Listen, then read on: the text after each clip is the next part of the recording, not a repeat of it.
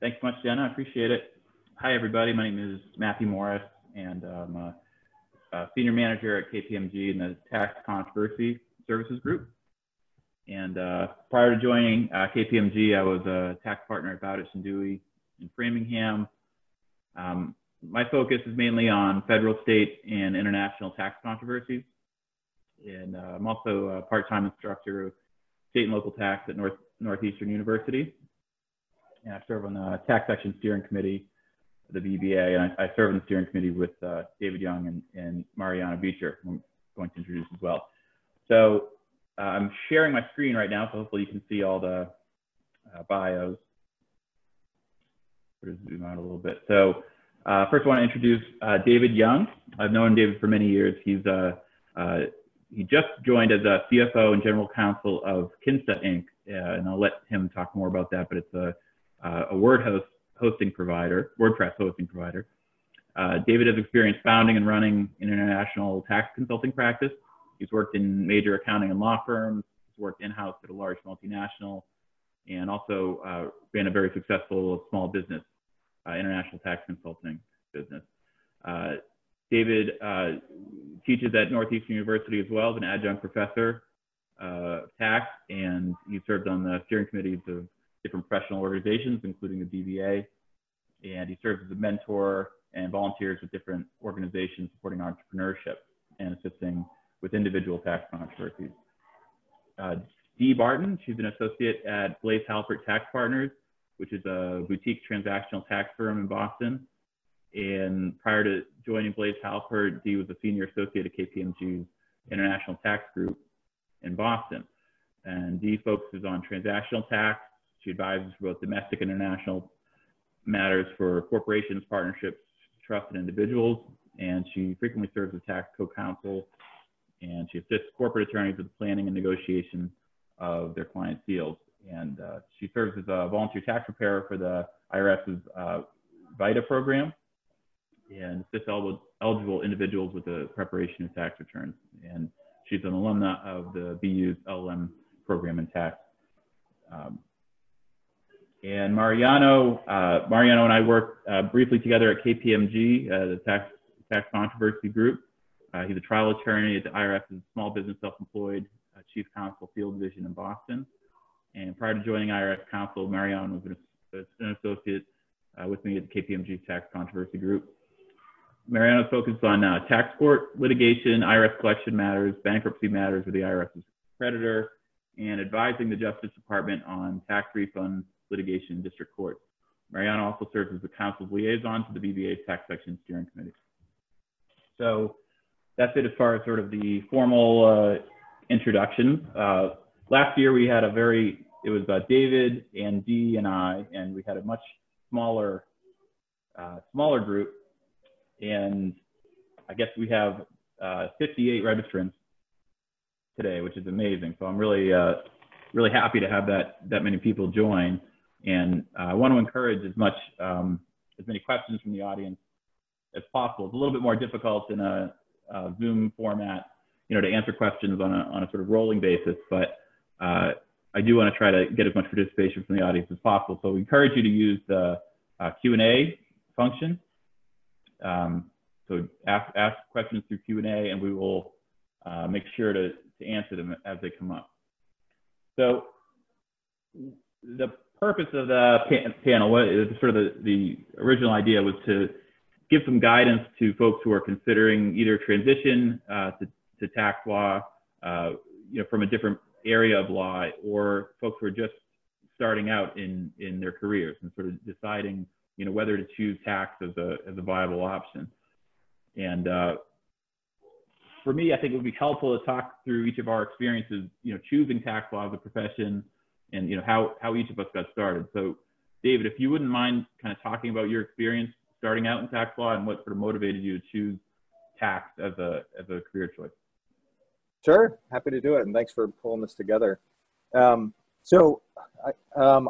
first job in tax was with Ernst & Young, and I started that after law school, but I'll back up a little bit and talk about how I first got interested in tax as a career.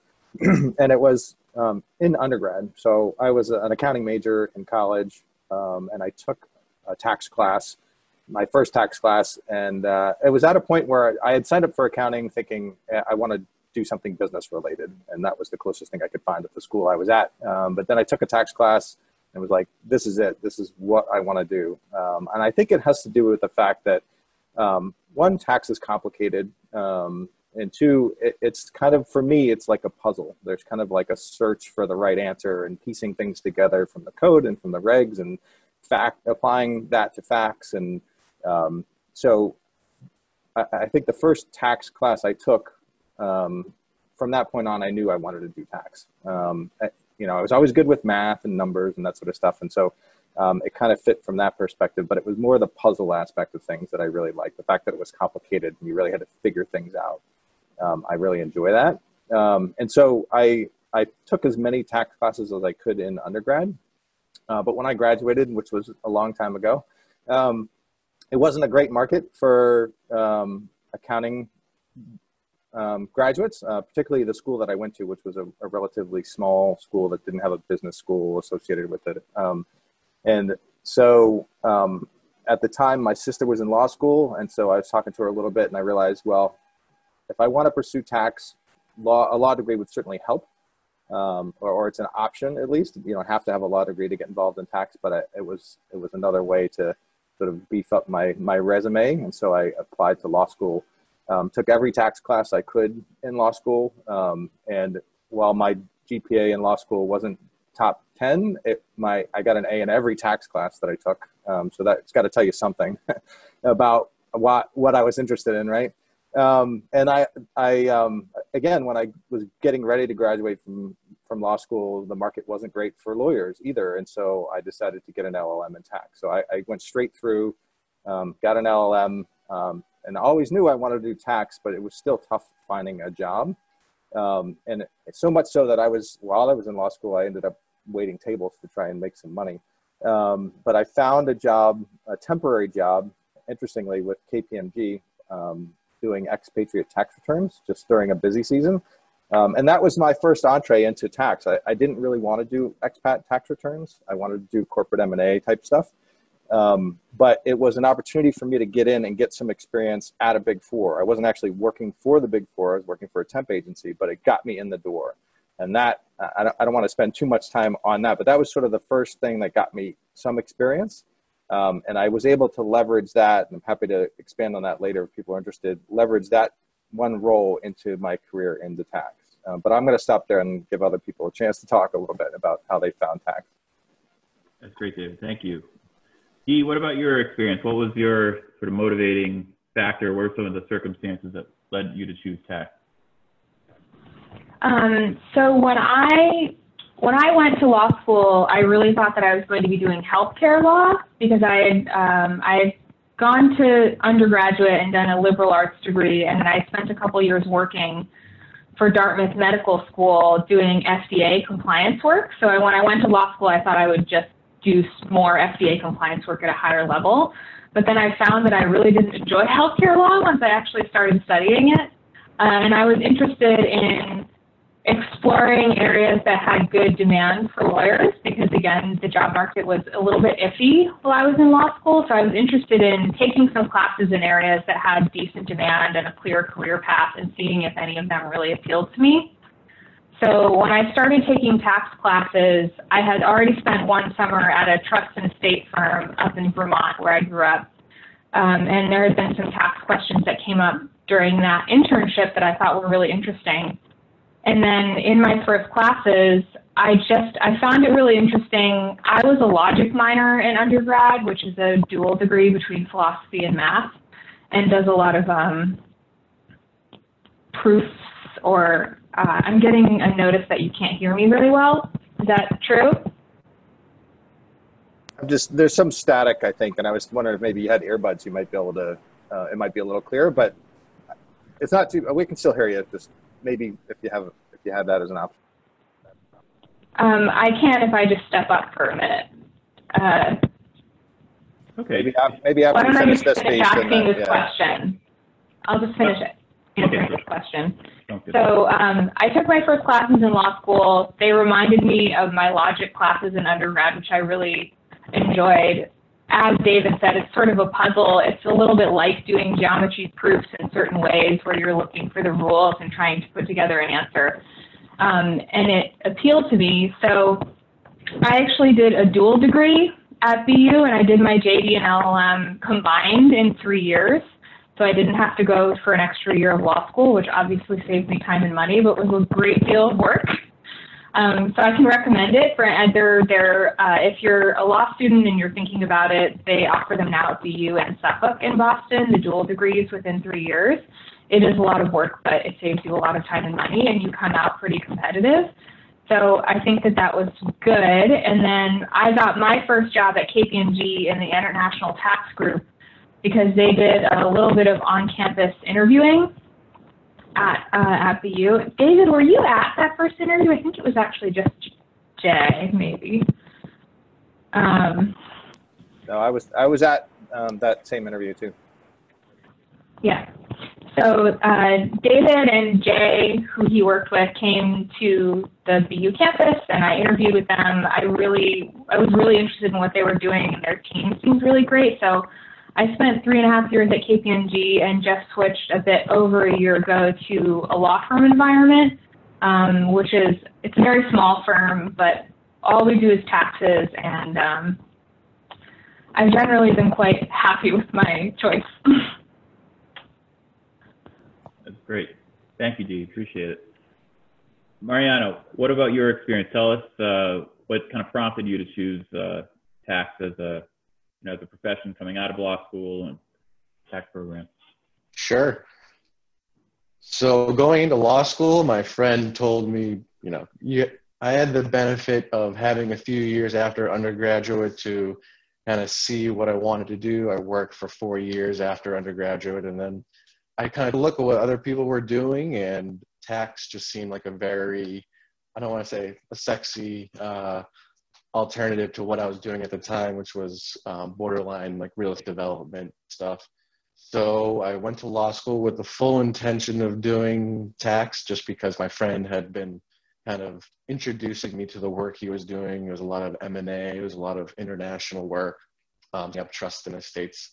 And it was really just great to see all the various kind of fields within tax itself that you can kind of dabble in if you kind of make up your mind. So as I was going to law school, while other people were kind of dabbling in different things, I was taking every tax class I could take, and just found everything so interesting, and how just like the policy and the nitty gritty kind of mesh together and kind of shape the world we live in a lot of ways. A lot of people see various impacts and the various changes to society that occur as a result of different tax laws being enacted, and it just seemed like a real down floor of kind of how everything works.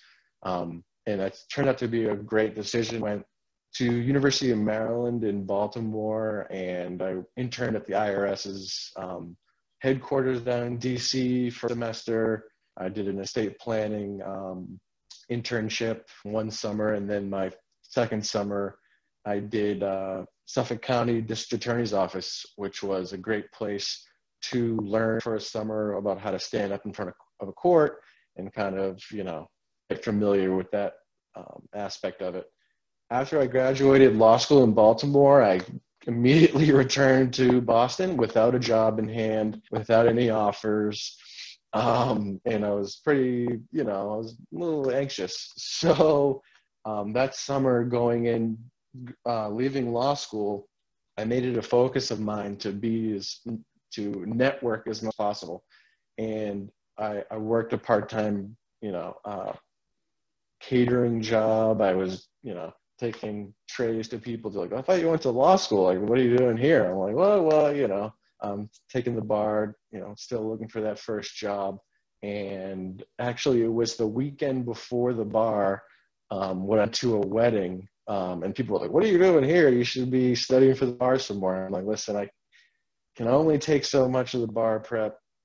And actually it was at that wedding where I spoke to a couple of acquaintances who put me on to a job opening at KPMG. Actually, it was just a mutual introduction to a person who worked at KPMG's state and local tax division. So I reached out to her.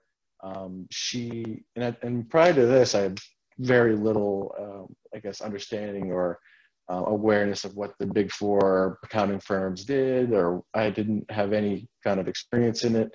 But it was perfect because it was tax controversy, and this is where Matt works now. And I thought, well, wow, I have this IRS experience. I have that going for me. And there had just been, a position that opened up. So I went in and interviewed, and it wound up going well. And then I got the job that summer, or that fall rather. And that just turned into a really good opportunity to get my feet wet, really get the ball rolling, and haven't looked back since. So it was a little bit of luck, a little bit of hard work, and a little bit of, just things lining up at the right time. Though a serious intention of going into Big Four accounting. So I saw the opportunity immediately and saw it for what it was. And I recently just left when Matt joined the group, unfortunately. So now I work at IRS Chief Counsel in Boston, and using a lot of the skills I learned at KPMG really helped my writing a lot, my advocacy. Now I'm able to apply that in a trial setting, which I got a little bit of experience in with the DA's office.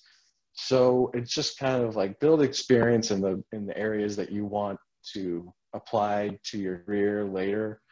And that allows you to showcase, you have this interest, you have these abilities, you have, a little bit of that background knowledge where you can kind of pick up the bigger picture and use that to, apply that to the more detailed aspects of tax law, even though you may not know exactly what you want yet. So I would just suggest, being open to anything, and kind of stay networking as much as possible, because that was a big benefit. Mariano, yeah, I appreciate that. I really like that advice. Staying open. Being open to as many opportunities as possible within the field. Tax is such a broad field. I mean, I think that when I was in law school, it seemed so narrow to me. It seemed like that it was such a niche.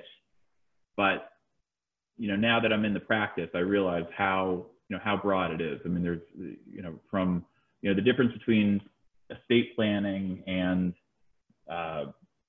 M&A, for example. I mean, it couldn't be any more different.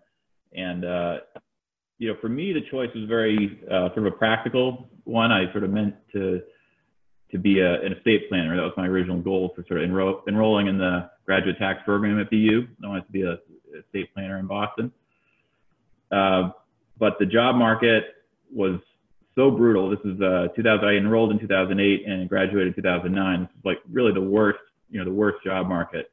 And I knew when I was at the tax program that I needed to keep my options as open as possible. So instead of focusing primarily on estate planning, I took some advanced estate planning courses, but my main goal was to try to keep myself as marketable as possible. And that meant for me, taking international tax, taking corporate tax, bankruptcies and workouts. I tried to take as many different classes within the tax program as possible. For those considering a tax career in the Northeast, I mean, just a plug for the BU tax program. It's really an amazing program. They do a great job of just providing all the tools you really need to come out firing, and it's extremely marketable in Boston. Despite the job market, the fact that I was sort of graduating from the LLM program opened doors for me.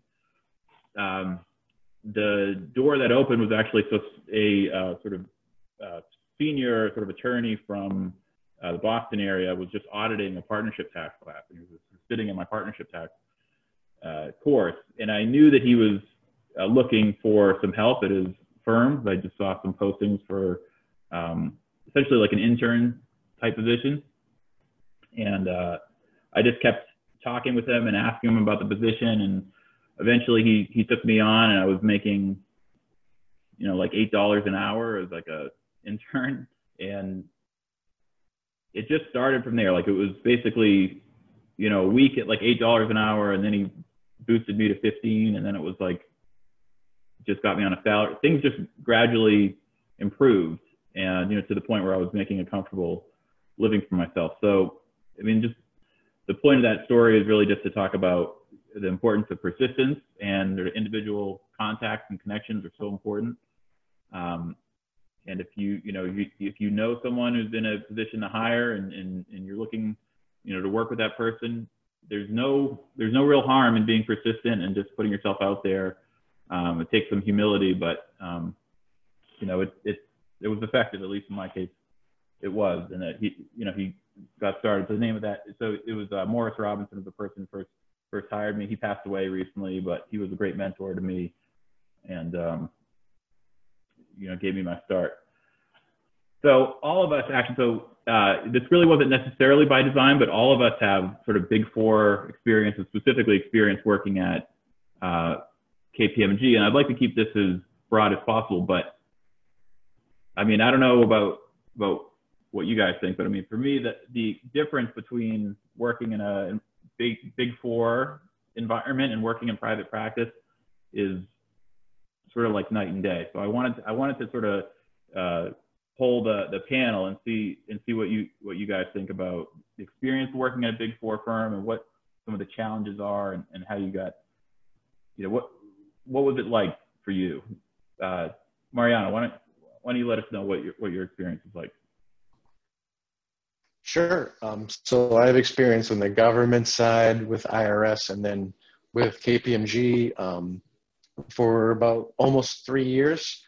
And just the pace is the biggest thing that I found. Obviously, government is a big battleship and it moves slowly, and KPMG is very fast, very high pressure at times, and things just need to be. I would like, they're both very detail oriented jobs, but when you have to worry about billable hours as opposed to government work, which does not focus on billable hours, it's just a completely different mindset. So where KPMG is kind of like a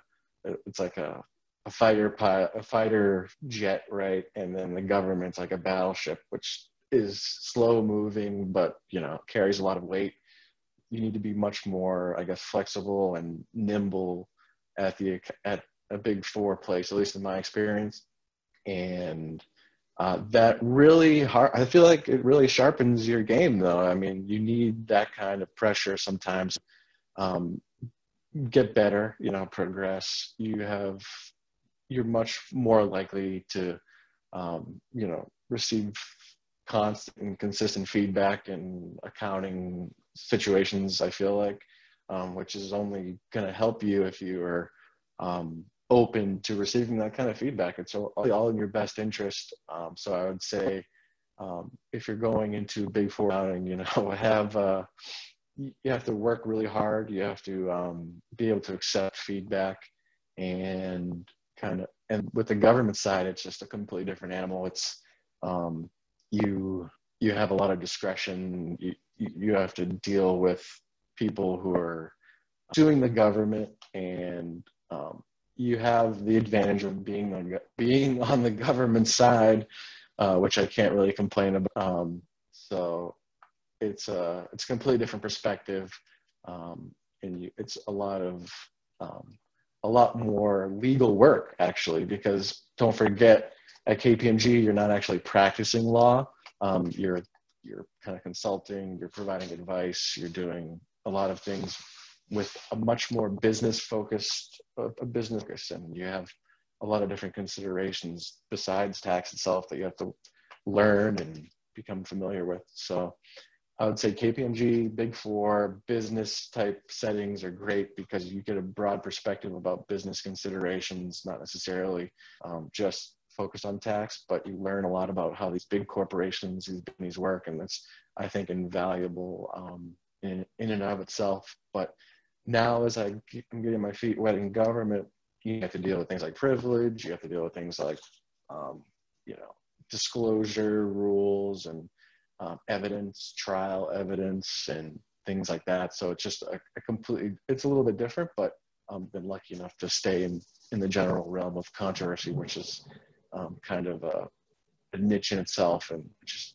the more experience you have, the more valuable you are. So just putting in the time, putting in the work, you just learn and learn and learn. And then eventually you're, sitting on a panel like this, telling other people how to kind of do the same things. So I would just say, whichever it is, you just be nimble, be adaptive, and kind of take it on. You can't really do it halfway. So just pursue it with vigor, and then things should open up. That's great, Mariano. Thank you. Either a question came in about sort of your experience transitioning from KPMG to a private law firm, but I guess before we get there, maybe you can talk a little bit about your experience coming into KPMG from the tax from the tax program, and what your overall impression was working at KPMG.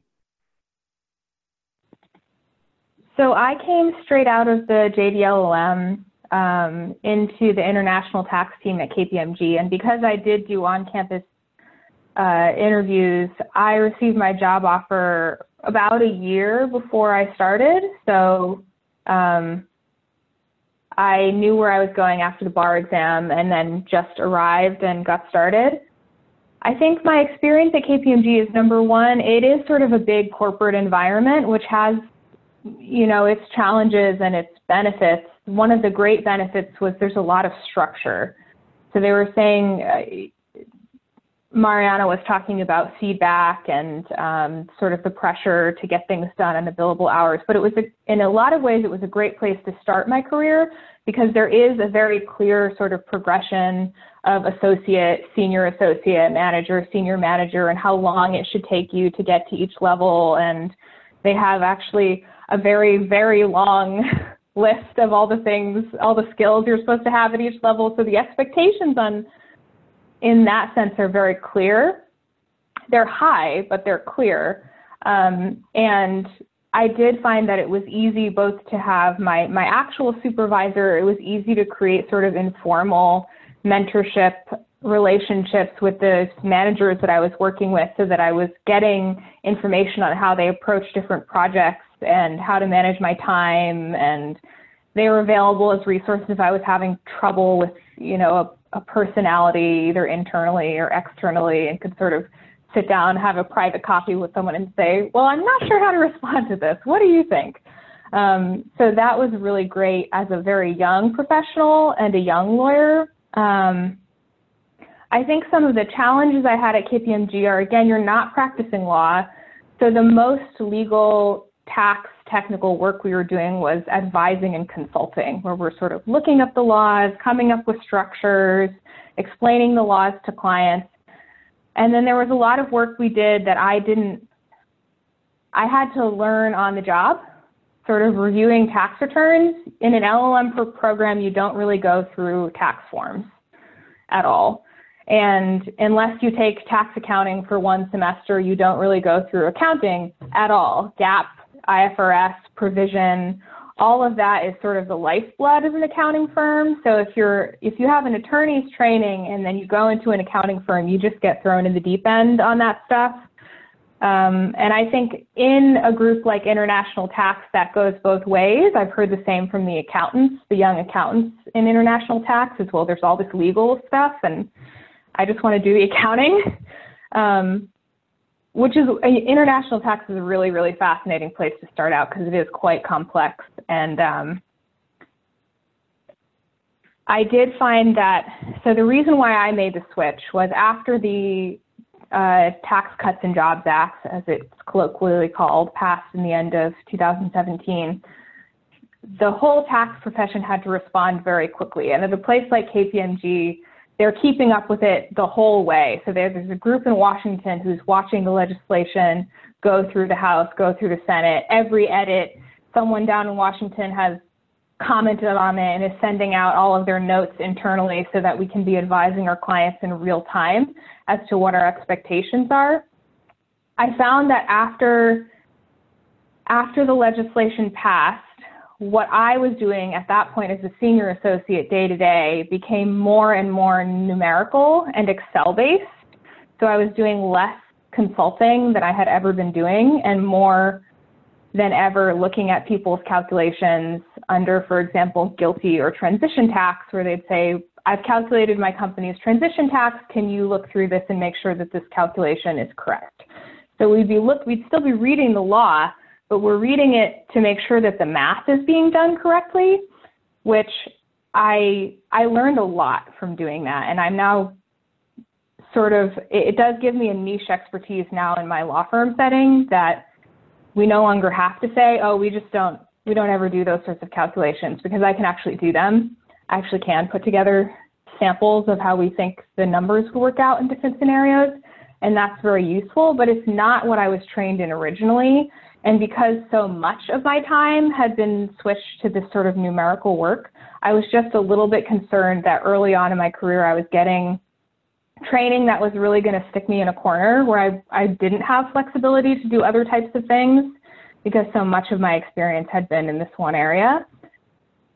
So I had my eye out for any opportunities that might come up to switch to a law firm. And I did find that it was a little bit hard to get law firms' attention starting out in accounting. And I think that if I had waited longer than senior associate, it would have been even harder to get them to even really look at my resume.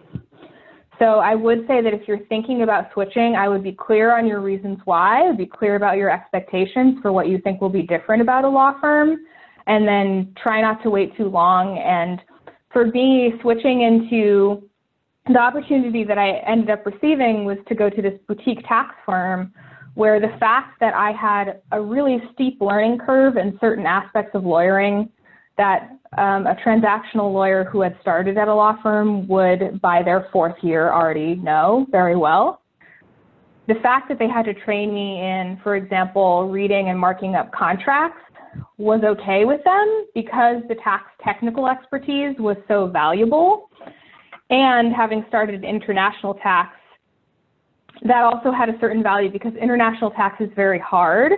So it was easy for me to sort of come up with the narrative, well, I've learned the hard stuff first. So all you have to teach me is the easier part because I already understand Subpart F and GILTI, and by analogy, I can understand state apportionment. And now I just have to memorize sort of the most common M&A structures, which you can teach me and are a little bit easier. A little bit. And also how to sort of read through a contract and be a part of the negotiation team, which is something that we do at our firm, is we work as tax co-counsel with small corporate boutiques that don't really have any in-house tax expertise. So their corporate lawyer will mark up a contract and send it to us. We'll read through all of the tax provisions, the economic provisions, make suggested changes, comments. We'll talk with the corporate lawyers about structure or any parts of the plan that we think raise any red flags or would be especially costly from a tax perspective, and sort of assist our clients in that way. And that's very different from what I was doing at accounting. I definitely like it, but it was again being thrown in the deep end. It's just sort of like people give you contracts, maybe they give you some red lines of contracts they've looked at previously, and you compare them and sort of learn as you go. It's much more text-based work than the numbers-based work that I ended up doing at KPMG, and I never look at tax returns hardly ever anymore. When they do come through, it's nice that I know how they work. I have to say, this is an area where having some breadth of knowledge into how accounting works and how finance works and how business works and what a tax form looks like only helps you in the end. Because if you're a tax attorney who all you can do is look at the code and explain it, and you can't use Excel, and you can't read a tax form or the instructions to a tax form, or you can't read a financial statement, that's going to be a pretty big problem. So while both jobs required me to sort of learn on the job and have a learning curve, in the end, I think it's only made me more marketable and a better, more well-rounded tax lawyer. So it's definitely a little bit of a challenge to switch from accounting to a law firm, but if it's what you want to do, if you want to do contracts and negotiation, or if you want to do controversy and you're not doing controversy in an accounting setting, it's worth it. You just have to be ready to go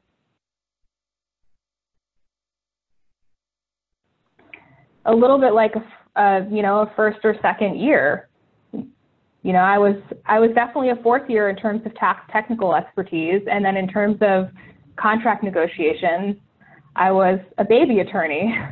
So you have to be willing to be humble and take a step back in order to learn both paths. But for me, I think it's been worth it. That's such a great point, Dee, about the, sort of being able to shift between sort of the big picture, for the macro and the micro. Like, that's such an important balance, I think, in tax, because ultimately at the end of the day, what people are looking for is, clients are looking for advice. I mean, it's basically they have a particular problem and they need a solution, but to get that, so that's a sort of a macro picture, and also having, empathy and ability to communicate with your client and understand what the objectives are.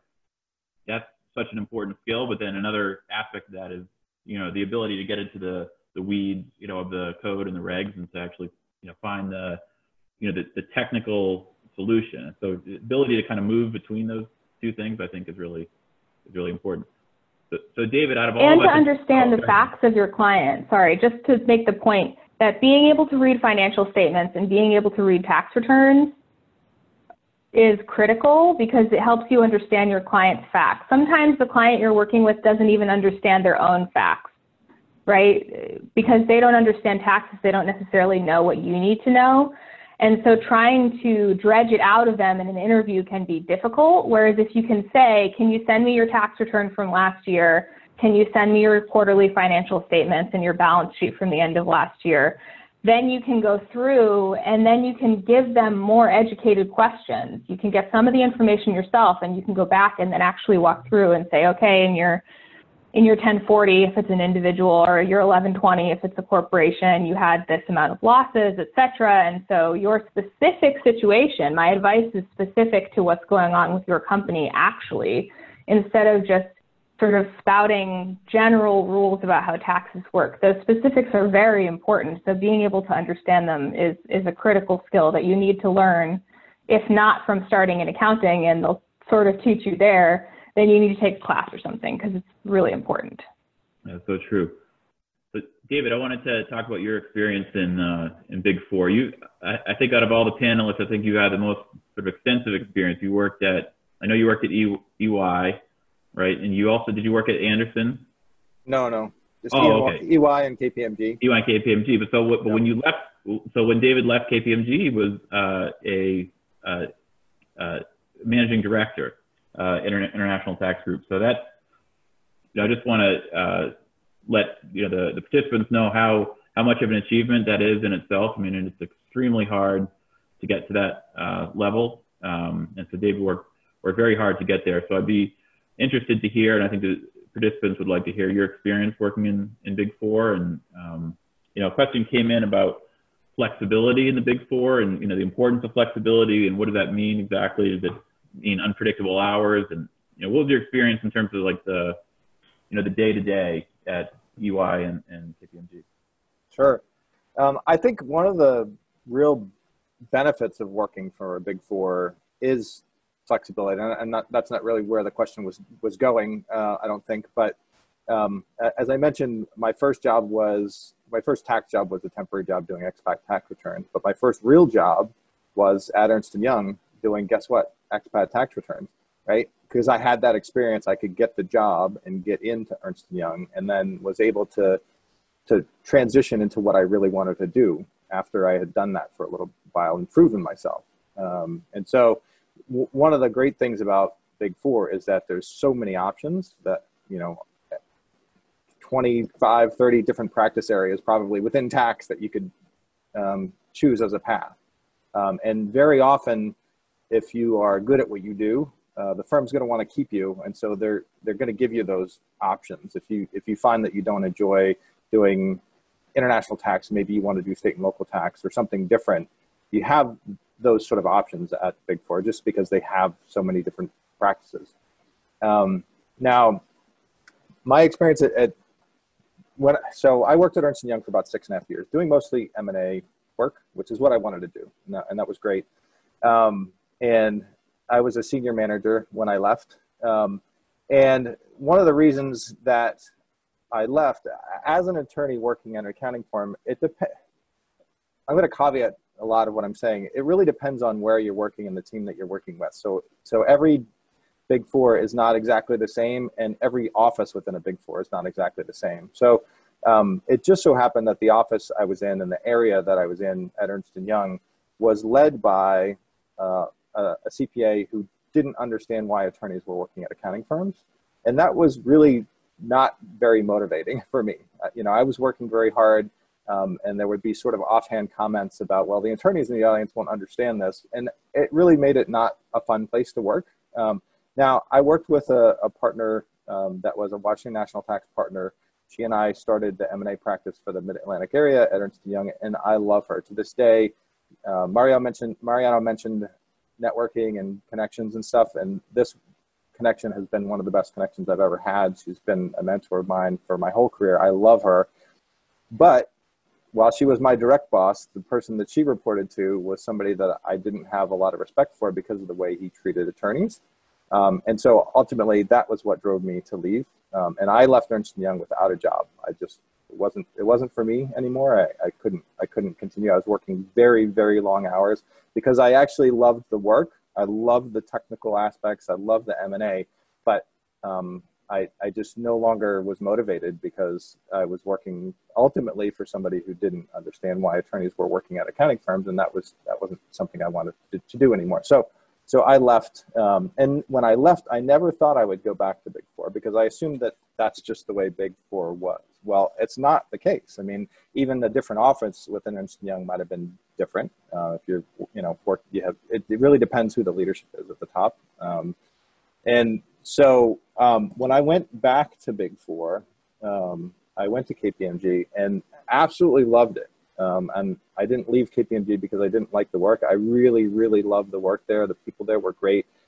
I was motivated. I had opportunity, and it was really, really phenomenal. You're working with some of the smartest tax people in the country, and it's really a great opportunity. I ultimately left for personal reasons because I wanted to have more flexibility.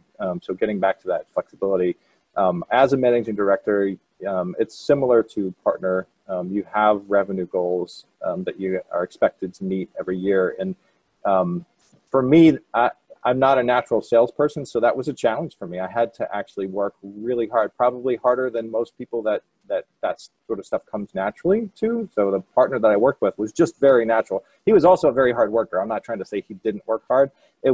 But he was just much better at doing sales and networking and that sort of stuff than I was. And so I had to work extra hard to do that. And that was just too much. I had a 7-year-old daughter at the time. She's 10 now. And I just wasn't seeing her enough. And so I had, been working for, I started in 97. I'm now dating myself, right? And I left in 2017. So I had about 20 years of experience in tax. And a lot of networks, a lot of networking connections. And so I just, on top of that, I'm sort of a financial independence guy. So I had been saving money a lot to put me in a good position to be able to take some chances. And so I decided to just take the leap and start my own international tax practice. But again, it wasn't because I didn't love KPMG. It was a great place to work. And if I ever had to go back to working for Big Four, I'd be back there in a heartbeat. But it is a lot of hours, particularly if you want to, move to the next level. And so that was part of what motivated me to start my own practice. I think I'm rambling a little bit, so I'm going to stop there. That's great, David. The thing for me, the biggest difference for me is the complexity of the work, the complexity of the cases.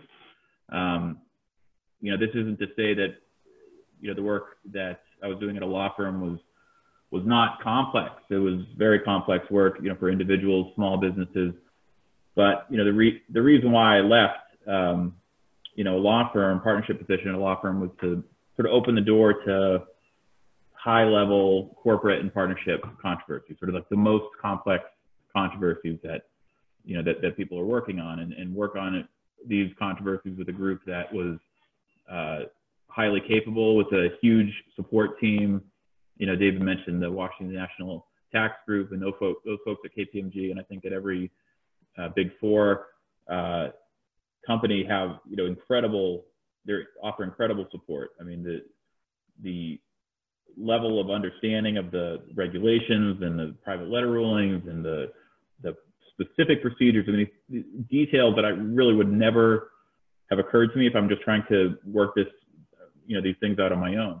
That's the thing about working in a law firm. I mean, if you're in a small, I mean, unless you're in a large corporate law firm, typically these groups are fairly small. Even if you do have a tax department in the law firm, the groups are relatively small, so there really isn't, you know, enough work or enough resources to sort of delegate an entire, you know, practice area to one person. But that is kind of how it's done at the Big Four. There are specific, you know, partners in the Washington National Tax Group who focus on one specific, you know, area of the code. You know, the partnership pass-throughs, you know, only do pass-through work. That type of support, I've never had that type of support ever. So that's been incredible. And the complexity, like working on a transfer pricing case, like if you're working with small businesses and local partnerships, you're never going to encounter, at least I never did. I never encountered any kind of transfer pricing question ever. But now, you know, I've done, you know, 3 transfer pricing controversies since I've been at KPMG. So in that way, in terms of the complexity of work, it's like night and day. I will tell you that in my experience, I think the technical skill set, like the skills that you have to have in terms of, you know, ability to read and understand the code and the regs, and you know, having background in, you know, Westlaw research and knowing how to look up administrative guidance. Those are tools that will help everywhere, and that are necessary, I think, in a law firm just as much as in the Big Four. You know, I was able to sort of bring all those skills into the Big Four, and I think they've been appreciated. So I don't think in terms of the technical expertise, it's very much different. I think they're very similar. I think, you know, people have mentioned the pace of the work, the cases that are coming in, the questions that are coming in on a daily basis. They're requiring, you know, almost instant turnaround. And if there's like a couple of hour delay, you'll get a sort of follow-up email, and it's like, okay, well, now the questions are nonstop. The work is consistent.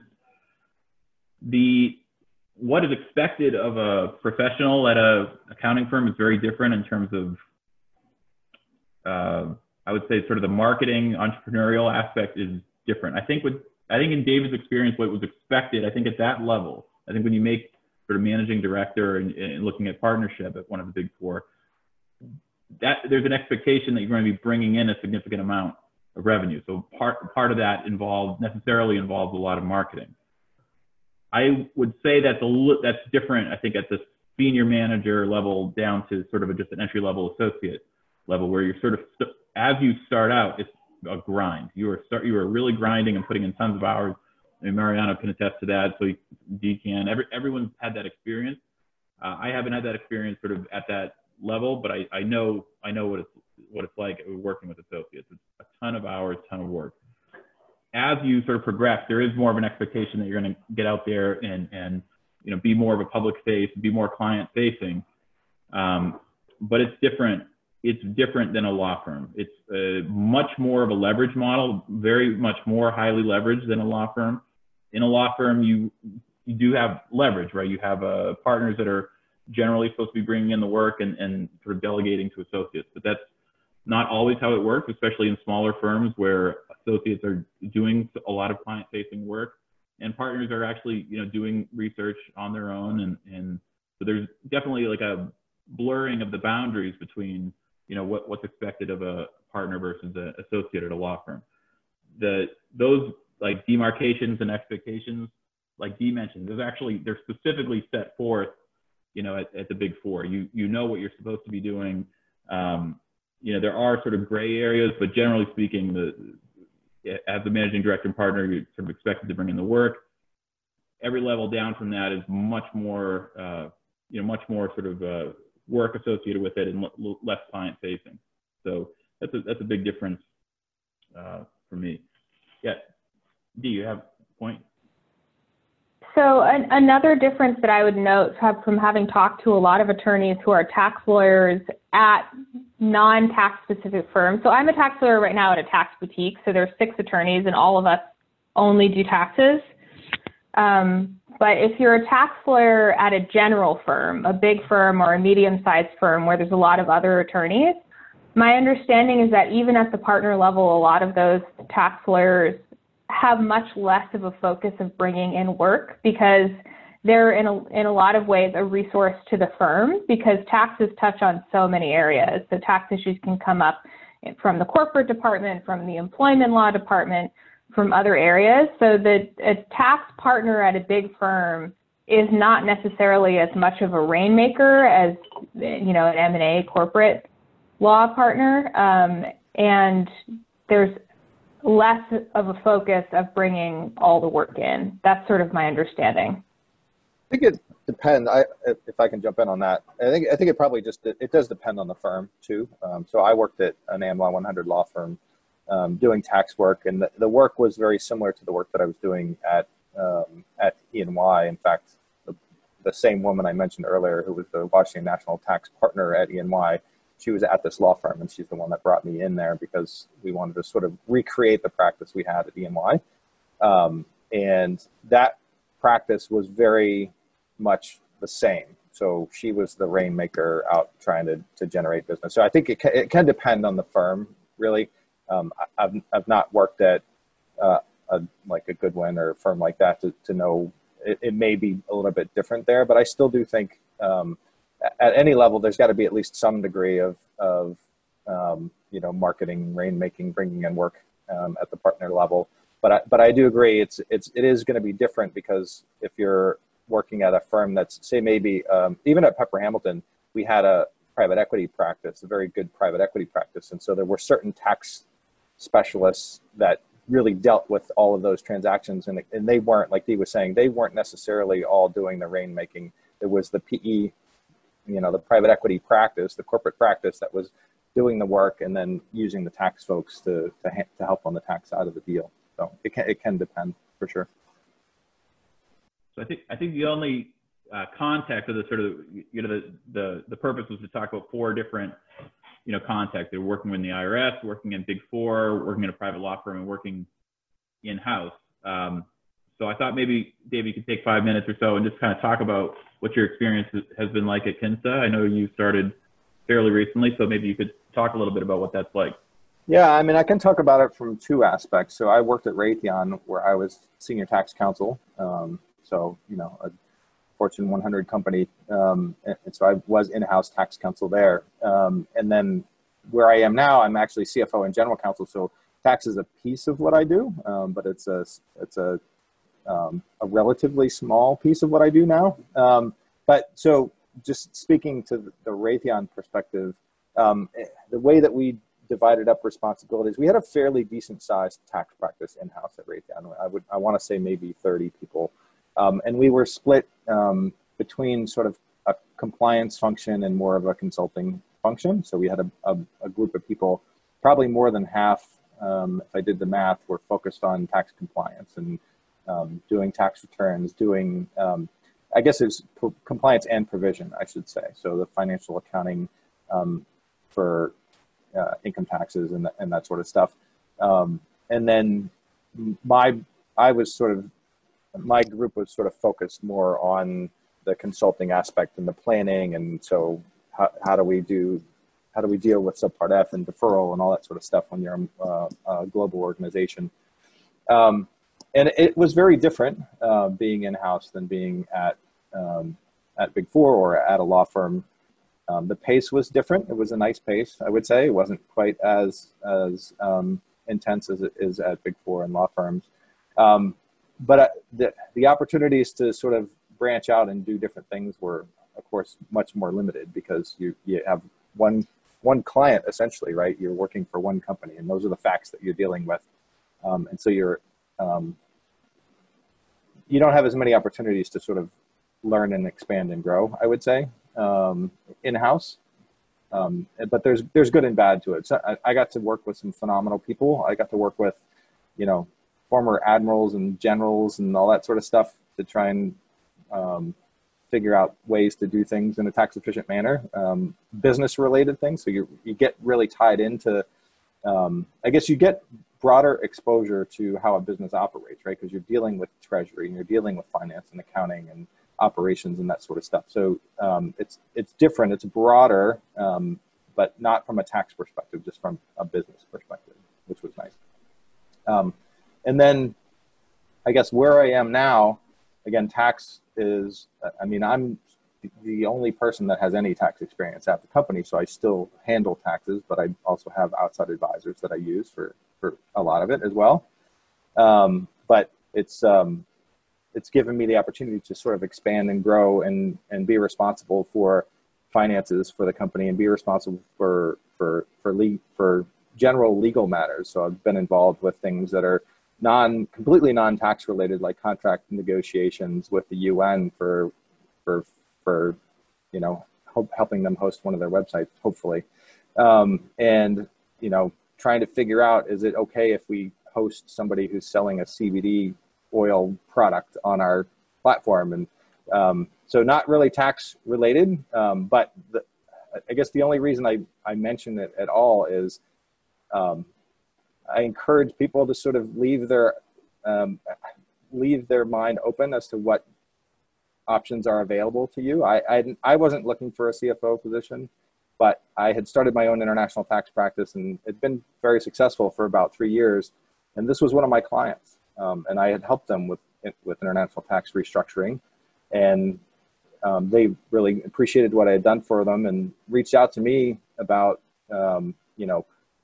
looking for a CFO. And so I started sending them resumes and LinkedIn profiles for people. And they're like, how about you just do it?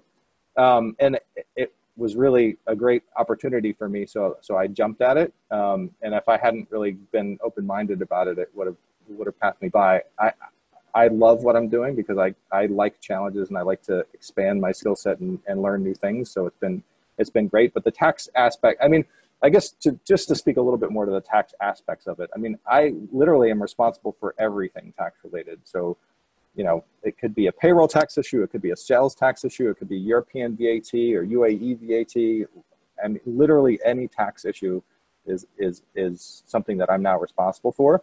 And throughout my career, I've had exposure to a lot of these things, but one of the things that you get at a Big Four is you're really, or even at the law firm I was at, you are really specialized, right? And there are specialists that handle the state and local tax. And as an M&A lawyer, I got a lot of exposure to other areas because you're all working on a transaction together, and so you're hearing what the state and local tax folks are finding and putting in your due diligence report, and so you do get some exposure to it, which was great and helpful. And so I have some knowledge, but I have probably enough knowledge to be dangerous in a lot of areas.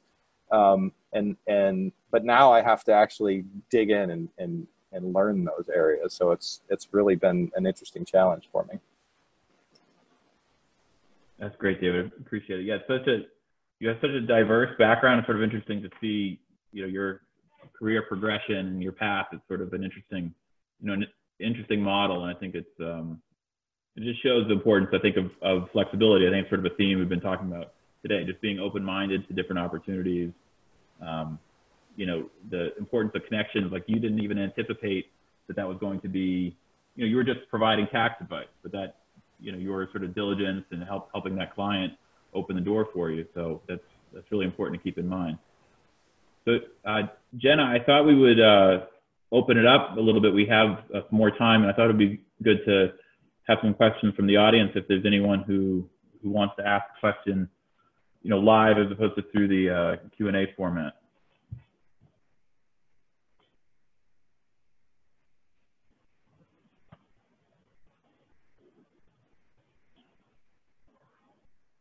Jenna, anyone?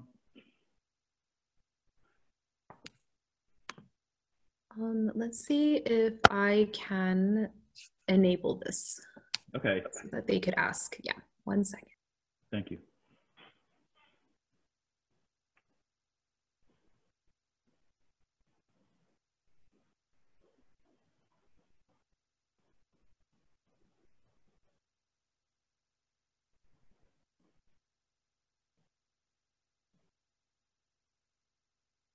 While Jen is doing that, I think one thing to kind of consider as we sort of nearing the end of our panel presentation is to think about folks who are considering a transition to tax law. Like what are some lasting pieces of advice that we can provide to those considering either transition to tax or sort of starting their career in tax.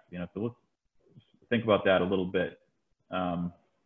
Maybe we'll quickly go around. Mariana, what do you think? If you have to provide one piece of advice to folks considering a transition, what would you say? I would say be willing to learn. You kind of have to work twice as hard as everyone else who's already in the field.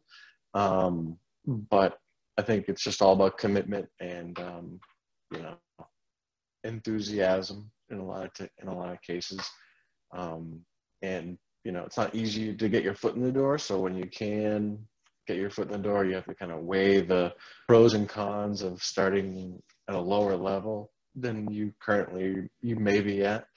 But I think for people who are kind of just searching to get into tax right away without too much experience, get your hands around preparing returns maybe, start there maybe, get your tax return preparer information from the IRS, and kind of if you're trying to hang a shingle or something like that, then you kind of want to just tread carefully, but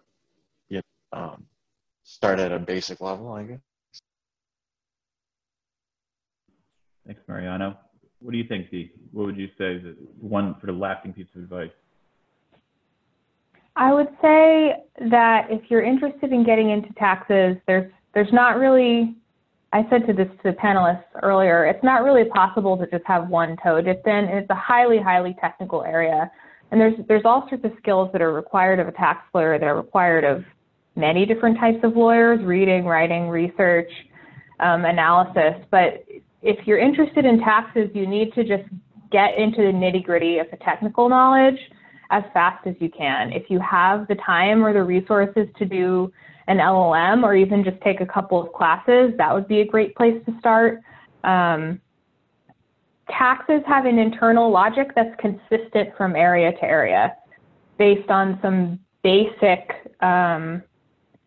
concepts of tax, like basis. How is the basis tracking through various transactions, or how is the holding period? So if you can take a couple classes where you start to understand, like, what are the important factors that come into every tax analysis, then it will be easier to teach yourself different technical areas because you understand the basic structure of how tax law works. And I think one other way, if you're interested in just trying out taxes to see if it's an area that interests you, is I'm going to plug the VITA program. I'm a volunteer for VITA. There's a 2-day training that's free that they offer on the weekend, and you become an IRS certified tax preparer for individuals. That's a very, very basic level, but it does expose you to those basic concepts of tax. It exposes you to a tax return, reading people's financials. So if you're interested in just seeing, maybe is tax for me, trying to find a volunteer opportunity, something like VITA that has a little bit of training and then allows you to spend a limited number of hours might be a good way to get a clear idea before you start investing a lot of time, because to become a real tax professional with the technical expertise, it's going to require a very large investment of your time and a commitment. Yeah. Sorry. Go ahead, David. I think I would echo everything that was said by both Mariano and Dee and yourself. it's if you think you want to do tax, you really have to want to do it, because it is complex, it is challenging. I think regardless of where you end up going, the learning curve is going to be steep. It's going to take a lot of work to learn taxes, and so you have to really want to do it, to be willing to put in the effort to learn it. I always, whenever I'm interviewing somebody, I'm always looking for sort of intellectual curiosity, and a real desire to do tax. I want to see some indication that the person has made it their goal to try and become a tax person, typically. And so, you can learn, anybody can learn it, if somebody's intellectually curious. And so I think, if it's something that you want to do, try, like Dee said, try and find a way to get some experience, and to be able to show somebody that you're putting an effort in to try and learn taxes. Coming in with no experience and nothing on your resume that shows that you've made an effort to learn taxes is going to be a big obstacle to getting a job. And don't be afraid to reach out to somebody and find a mentor. There's a lot of people who want to help. I can't tell you how many times somebody's reached out to me on LinkedIn or whatever who thinks they might want to do tax, and I can talk to them and sort of give them my perspective on things, and maybe find somebody to introduce them to so that they can further that pursuit. Don't be afraid to ask. People, nothing's going to fall into your lap. You have to really work at it. I got into taxes, my first career was doing something I didn't really want to do, but I knew that it would help me get to the next level. So you really have to go for it. Having a mentor will help, and somebody who's going to pull for you is immensely helpful. So that's my perspective. Thank you, David. And as I'm the moderator, I'm going to sort of invoke the privilege to cheat a little bit on this and basically give a few pieces of advice. So, I think the first consideration, for practicing taxes, thinking about, should I get an LLM or not? Is it necessary for me to get an LLM? It's hard for me to say because I chose, that LLM path, and I strongly believe in that.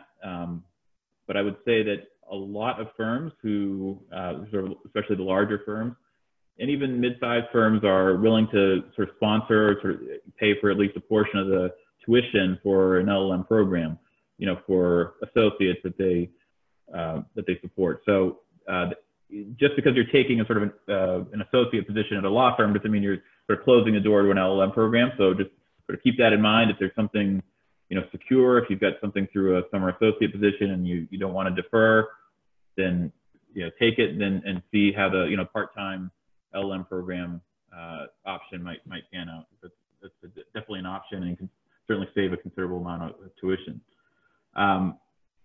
If you do decide to go the LLM route, I would say, really don't worry too much about making the wrong choice. Like, I remember a lot of my classmates were solely focused in one area, whether it be sort of M&A or international tax or estate planning. They would have their sort of paths laid out. Like, they knew exactly what classes they were going to take to get to that. And a lot of those folks were sort of aiming for the big four. Like, that was the goal. For me, I was looking for sort of general marketability. I wanted to sort of be a sort of tax generalist in a way. And that's okay too. Like, you can end up in the same place, with a broad base of experience, or you can sort of start in one particular area and gear up for that one area, and then end up doing something a little bit broader. So I guess it doesn't matter necessarily exactly. It does matter what choices you make, but I would say that your path can be very unique, and it doesn't necessarily mean that you're destined for one sort of path in tax law. We're a community of practitioners in this area, and it is kind of a small. When you're in it, you realize how small it is. There's a handful of folks in Boston. You think, oh, Boston, there's going to be a huge number of people. There is a huge number, but relatively speaking, in terms of folks who are, earnestly practicing tax, it's a pretty small bar.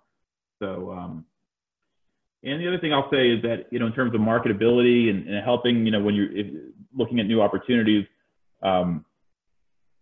there are two things I would recommend. First is,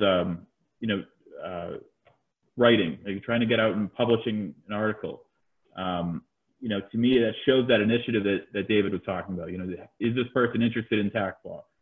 Well, if he or she has written something, in tax notes on a particular tax provision, now that shows initiative, that shows interest, and you can learn so much just by sort of digging in and doing the background prep that's required for an article like that.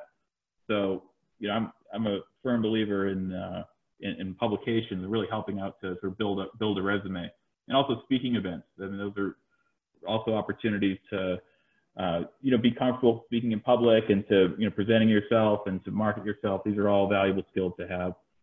And as Dee mentioned, volunteer opportunities. There is so much work that you can do for whether it be the Volunteer Lawyers Project, the VITA program.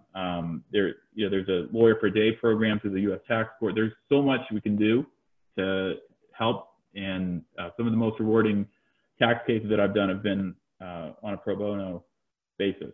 And so it's another great way to sort of build your resume. If your firm can support you in that venture, I think it's a great choice. There's also in the Boston area, there's also the Low-Income Taxpayer Clinic through Harvard, which works with some Harvard law students, and they have some pro bono cases that are pretty interesting. And I'm pretty sure that attorneys throughout the Boston area can get involved, and that is another great opportunity to take on a tax case with some support available.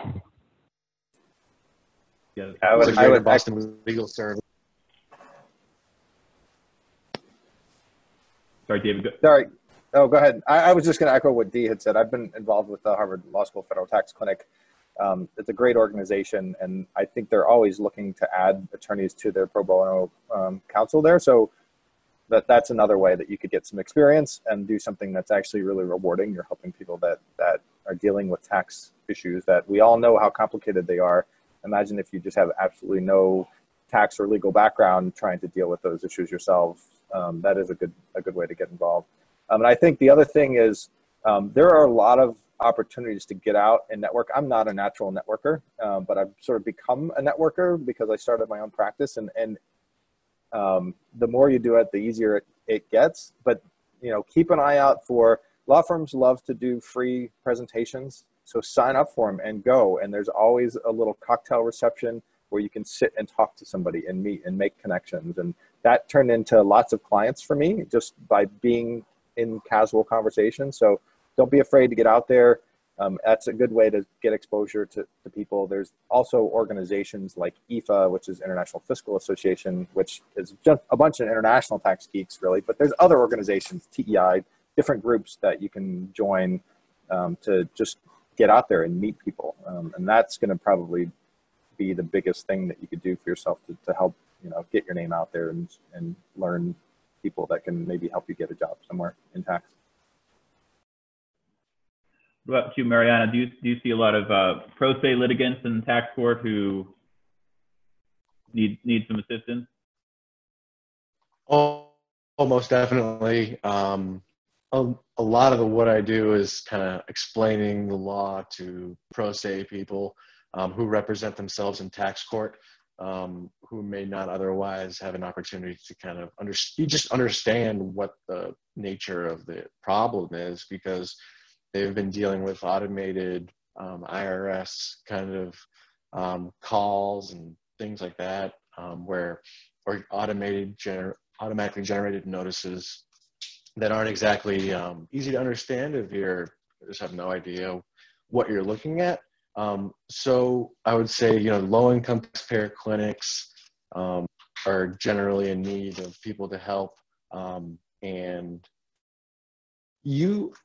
basically, someone that needs tax help, right? I guarantee you know someone that needs tax help. So if you kind of show your interest and show that this is your focus, you're going to get people who need your help. So, I mean, it's not, think about how many people there are in the United States.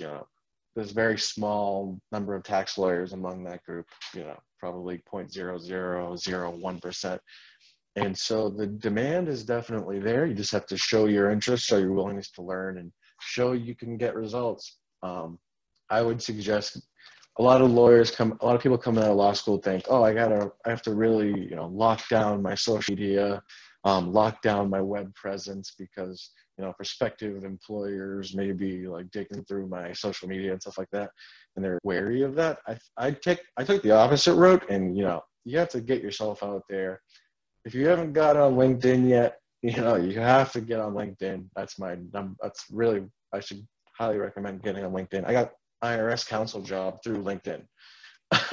So it's a combination of that and knowing people, but get on LinkedIn, get on Twitter, get on Facebook, get on, Instagram for whatever that's worth, and then, make sure you're showing yourself to be a good person, obviously, but, you definitely don't shy away from having a web presence, and that just goes to the things you can start doing now, where we may not be able to get out and attend these cocktail parties and, other opportunity traditionally has been a route. Get on LinkedIn immediately and set up a nice page for yourself. Start making calls, and just kind of make sure everyone knows that what you're interested in and kind of how you intend to distinguish yourself. So don't be afraid to put your foot out there. And that's kind of what I would recommend generally, and then just ask around people. That's great.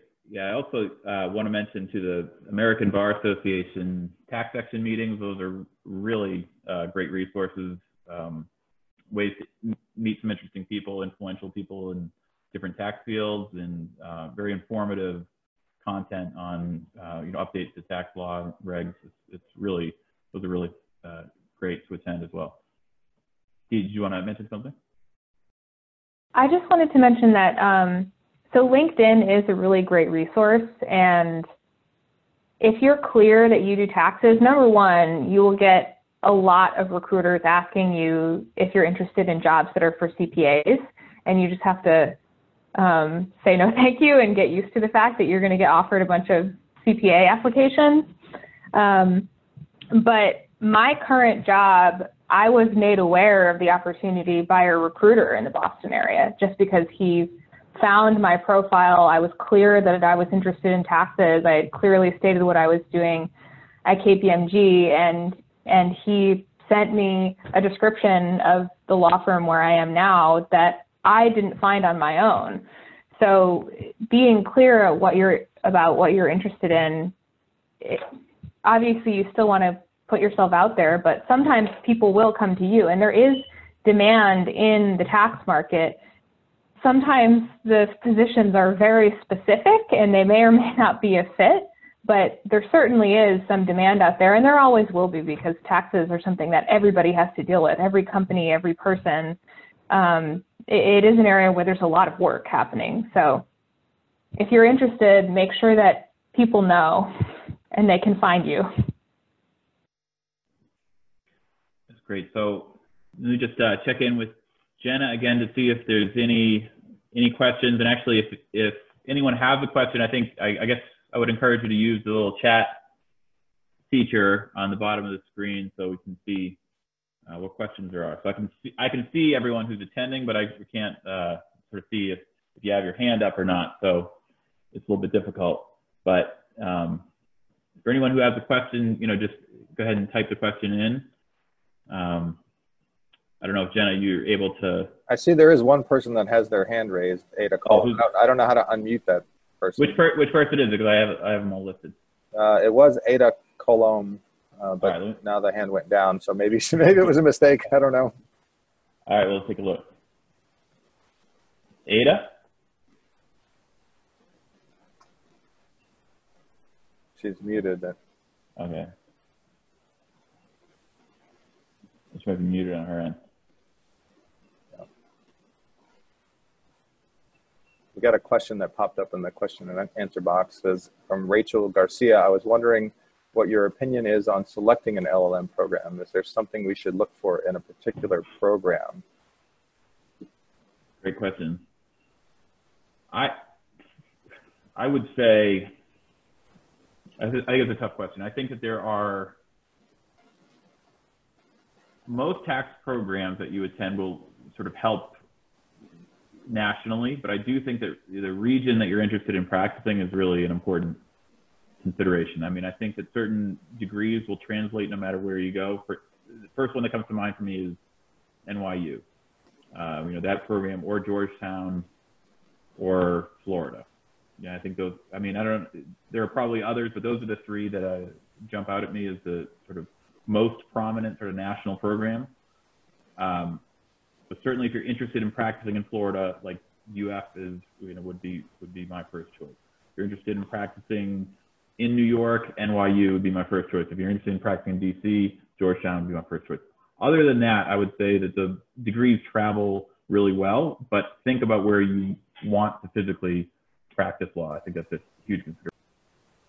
Yeah, I think particularly in Boston, obviously the BU LLM program is a fantastic program, and the network that you would make by attending that program is local to Boston is probably going to be stronger than like my program, which was Villanova. That had a good probably network in the Philadelphia area, but not so much nationally.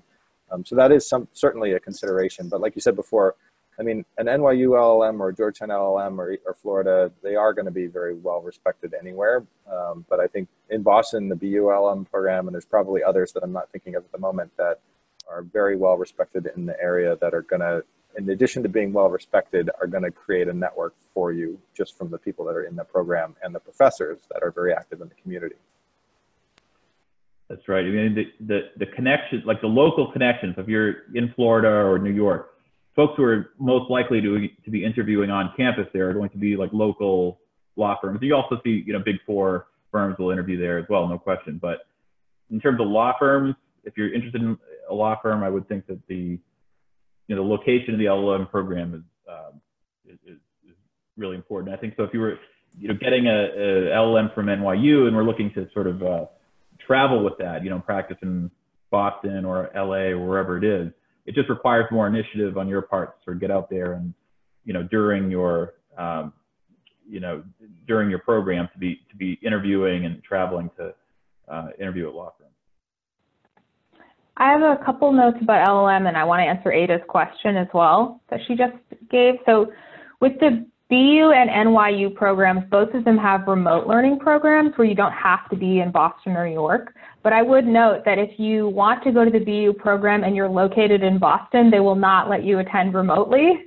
So I've known a number of Boston-based attorneys who wanted to do an evening program where they didn't have to go into a classroom, and they chose NYU because they didn't want to be required to go to a classroom in Boston. However, I came out with the LLM from Boston and found that so many tax attorneys in the Boston area went to BU, and it was immediately something that we could connect on. So it has some value in terms of networking as well if you're interested in the specific area, because it was just so easy to connect with anyone else who'd be in the BU LLM, because we'd just immediately go, oh, do you remember Professor so-and-so? Oh, I still have his book. He always made that stupid joke, or I learned so much from this class. So the technical information is clearly important, but it will be the same everywhere. So in terms of the LLM creating networking opportunities for you, the location is important. I wanted to quickly answer Ada's question that she just asked about the weekend training in tax return preparation.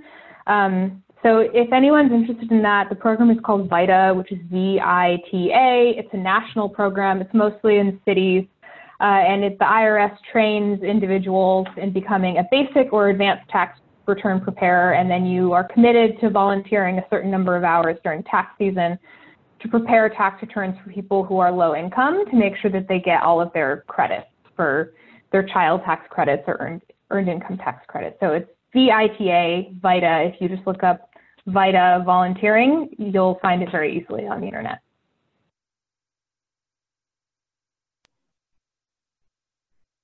Okay, so Ada, do you have a question? I think that was it. I think she typed it in. Oh, that was it. Okay, great. Yep. Okay, so that's good. All right. Well, I think we're right at the end of our time here. It's almost 1:30. So I want to thank everybody for participating. It's really been really helpful, I think, to to folks considering a career in tax law. There's a lot of considerations. I'm open to any follow-up questions that folks have. You can email me. I think Jenna can provide my email address. And, I think we're all on LinkedIn as well. So if there are questions that come up, you can feel free to message us on LinkedIn and ask whatever questions that you have. But it's a very rewarding career in a lot of different ways. Keeping open-minded, keeping flexible, being diligent, marketing, forming close client connections. These are all really important considerations. So I encourage you all to get out there and introduce yourself and try to network as much as possible. So with that, I think we'll conclude. Thank you, everybody, for your time. Stay safe. Great. Thanks, Matt. All right. Thank you. Good to see you guys. Yep.